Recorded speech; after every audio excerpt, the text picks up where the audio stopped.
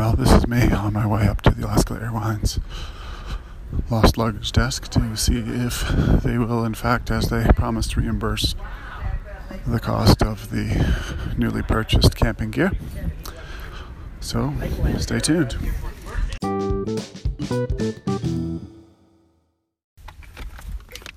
What are you guys eating? Beef jerky. Do you like it? Yeah. What's your favorite thing about it, Ida? Because it's nice and chewy. Nice and chewy. How about you, Deck? The sweetness and the pepperiness. What's your favorite camping food? Marshmallows. And beef jerky. Ida, your favorite camping food? Marshmallows and turkey. Marshmallows and turkey? Mm-hmm.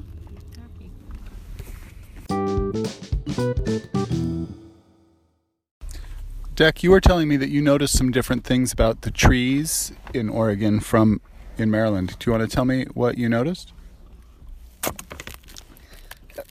There were way more spruce and pine. Here in Oregon? Mm-hmm. What else have you noticed is different?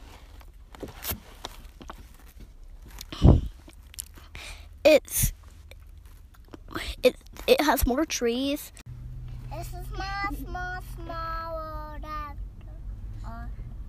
But then you see something. What have you enjoyed? Apparently, I established an unhealthy precedent several summers ago when, on a camping vacation, I pulled over at nearly every independent ice cream store we could find. And now the kids simply expect it. So here we are, finding ourselves at Vanilla Jill's Scoops and Soups. By the way, if you meet my wife Jill, she doesn't like being called Vanilla Jill. All right, as promised, I wanted to give a little bit of a piece on the gear that we use for our family camping with kids. And I don't want this to be a podcast in general to be all about gear, because at the end of the day, it's not about the gear that you have. It's about getting out there with your kids or with other people's kids, camping with the next generation and introducing them to the great gift of the outdoors. But good gear does make things more comfortable and safer, and in the long run can be great artifacts that you use over the years and pass on to another generation. So I wanted to run through that. Jill alluded in her segment, last episode, alluded to kind of the three of the categories that we think about that are pretty basic to making camping with kids, particularly car camping with kids, more comfortable. That's the vehicle, it's the cooking system, and it's the tent. The tent itself. So I won't talk too much about vehicles because that's such a big ticket item. You pretty much got what you got, or you get whatever your rental vehicle is. Jill's car is a 2001 LX470, which for us works great. It's got 225,000 miles on it or something like that, but it's big enough that we can fit all three kids across the back seat, and gear aplenty in the back, and it's an off-road warrior, so that we're able to get off the beaten track when we need to. But that's all I'll say about vehicles. We use for our family camping tent. We have a Big Agnes Flying Diamond 8, and this is a new piece of equipment for us because up until recently we used a backpacking tent, the Big Agnes Copper Spur Ultralight 4-person tent for our car camping. Our kids were little, and I appreciate things that are small and light, as well as built weather ready, which that particular tent certainly is. But as our family was expanding and we wanted to have the option of space for the kids to grow and to have more gear, we went with the Big Agnes Flying Diamond 8, which is a fabulous tent. One of the things that in my mind put it above most of its peers in the large family camping arena was just its weatherproofness. It's really a bomber tent, and it gets a 3+ season rating in some categories, or some reviewers give it a 4 season rating.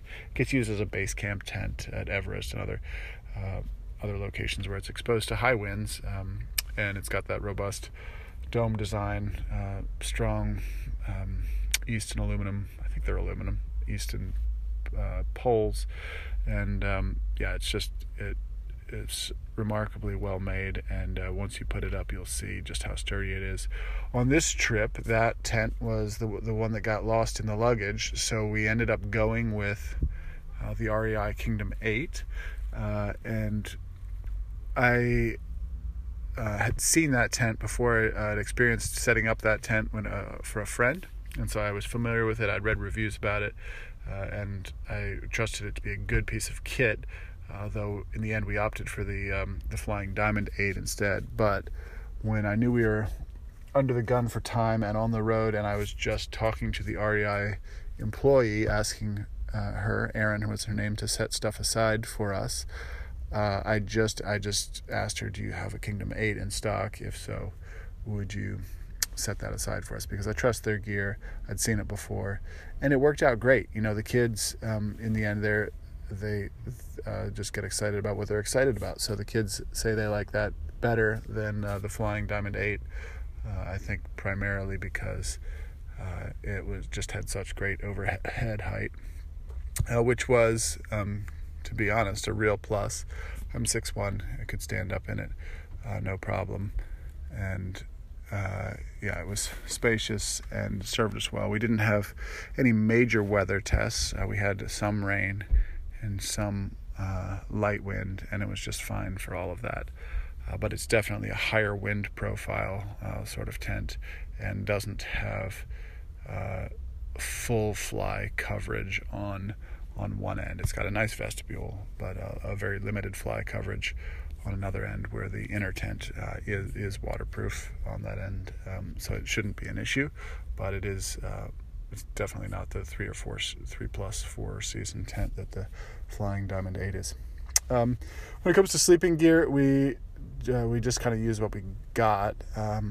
Often we'll bring a duvet from home, like a queen size down duvet, or a cheap polyfilled duvet, and cram as many of our bodies as we can under that, because, you know, in a big tent on sleeping pads, often everybody's sort of rolling around anyway, and with kids who often feel a little bit trapped in a grown-up size sleeping bag, that works really well. And then we bring a few sleeping bags to supplement as necessary.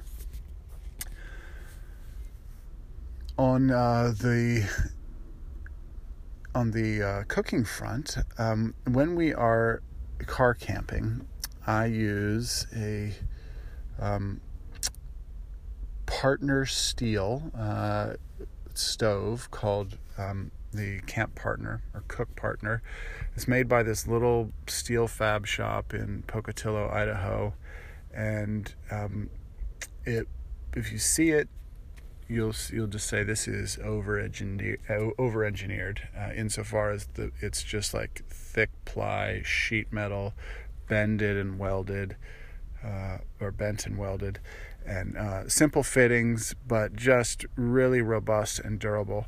And I was introduced to this particular manufacturer and type of stove when my brother Kenneth and I and a friend Ryan and another friend were doing.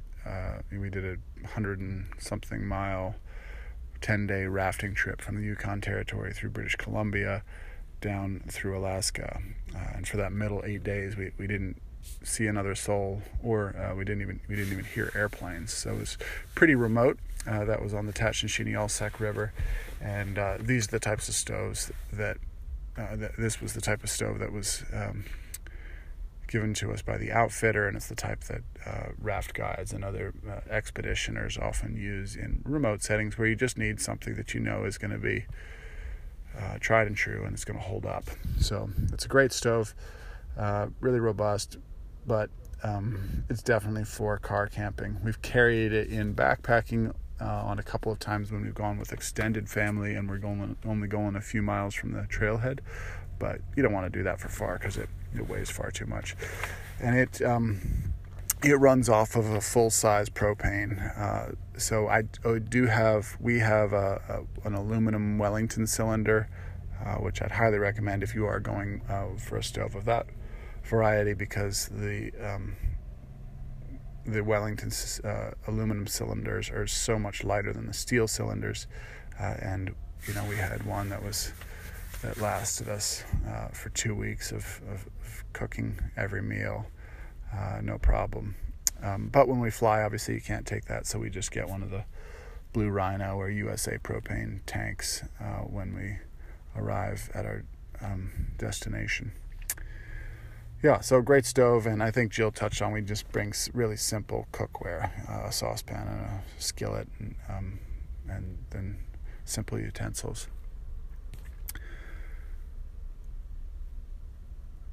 One other thing that I really enjoy is we have a cooler, which again seems overkill. My mom in particular loves to mock our cooler. We have a Pelican 70-liter cooler. And it's sort of Pelican's answer to the super trendy Yeti Tundras and other Yeti coolers. And I was first introduced to Pelican stuff because I think they got into the market through making waterproof cases. When my buddy Tim and I were kayaking instructors on the river, and back in the pre everybody having a cell phone days, we used to carry a cell phone for the group, or maybe it was a sat phone, in a waterproof Pelican case. And it's often what video boaters and others will carry gear in that they need to stay really dry, even in a wet environment. So I knew they knew how to make great gaskets and sturdy cases, and on the Outdoor Gear Lab ratings a couple years ago for coolers, this particular cooler rated above Yetis, and it was near the top of the pile. So it weighs a ton. It takes up a lot of space at 70 liters of interior volume, and then plus, you've got thick walls and big handles. But here's why. We fly with this. By the way, the stove fits inside the cooler, and that's great. So when you fly, that fits under the weight limit and only counts as one piece of luggage. But it's because it keeps stuff cold, and cold is important for food safety for days and days and days. And the last thing you want when you're in a remote setting, even if you're road accessible, is to have to go into town every day or every other day to get ice for your cooler. And if you're doing that, then you're probably also having to go in to get fresh food and vegetables. And when you do that, in these little towns, often you're pretty limited in what is available. So you end up just eating kind of processed convenience store stuff, as well as making multiple trips out for ice. And that's not the way you want to be spending your camping with kids vacation. So it's a definitely an investment, and they weigh a fair bit and take up a bit of space, but they're bear-proof, super durable, and definitely keep ice frozen for a long time. So we've enjoyed that cooler. So I think that's it on the gear front: tents, cooking system, cooler, and maybe in another podcast down the road we'll talk about backpacking with kids. This one has been addressing more or less car camping with kids. We have done some backpacking with kids, although we haven't backpacked yet with all three of the little ones. We've backpacked with two of them and with one of them, but we'll leave that for another session. All right.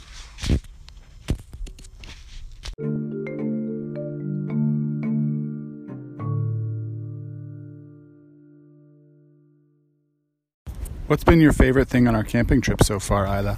Going to the beach 5 times. And what's your favorite thing to do in the tent?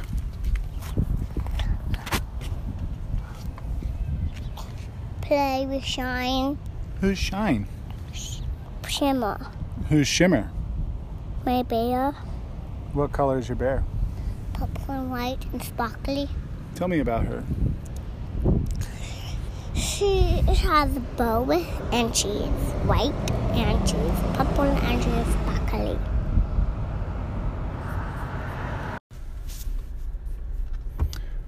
When we first started this thing last week, Jill asked how long I was going to be doing this and what we should do for subsequent episodes. I told her that we would do this only as long as it was easy and didn't feel like work and we weren't needing to spend too much time on it. And I told her at the time I thought we would probably conclude it once the trip was over. We'd made it back to Portland Airport and had a chance to find out whether or not, in fact, Alaska Airlines would honor their word and reimburse us for the lost luggage expenditure. And I need to give you that update now as we close out this podcast. So I went up to the luggage desk and met a woman named Nina there, and things did not go well initially. She told me right off the bat that the reimbursement rate was fixed for that location at a lower level than I had been authorized verbally to spend. And part of the whole problem in this scenario is that Alaska Air makes notes on each conversation with a passenger, as well they should, and they log that in their system. But their system is sort of one side blind. They don't share that with you.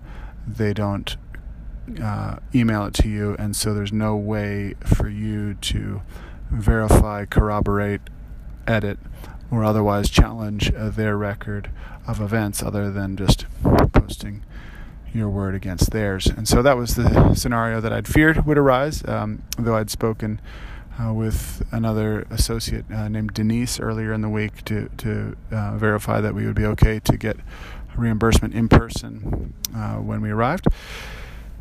And it looked like all was going as I'd feared. Nina told me that that was more than they were authorized at that location to reimburse, and she said my best option was to bring it up with the central luggage to write them a letter or something.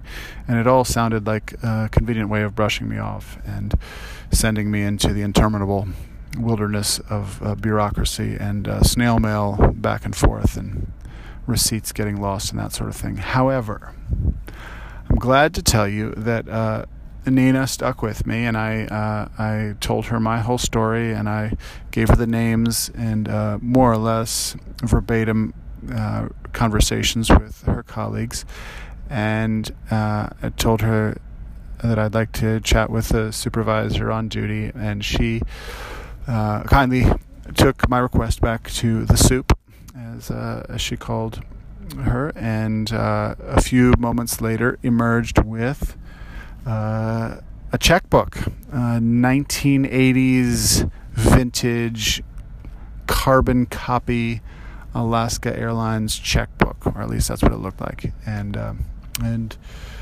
the two of them signed off on a check for the full amount of our expenditure at REI to cover for the lost luggage that first day. As Jill was quick to point out, we're still, out the expense of flying the gear that we didn't end up using, both out and back, and now out the expense of flying back the additional gear. But in the end, it's not about getting every penny back. It's about a vacation, and I'm just really grateful that they kept their word and they followed through. And I'm grateful to Nina and to Brem and to Denise and all the other people who work in that office, and that this has resolved amicably and favorably, and we have our luggage and we have the replacement stuff, and we're grateful. So that is the way that story ends, and that's also where we're going to end this podcast, or at least this first trip of camping with kids. As I hinted earlier, sometime in August, we'll be camping with some of my siblings and their kids and my parents. So that could be camping not with 3 kids, but with 10 little McFadden cousins. So stay tuned. We might well do a little podcasting then. Thanks so much for following along the adventure. We appreciate it.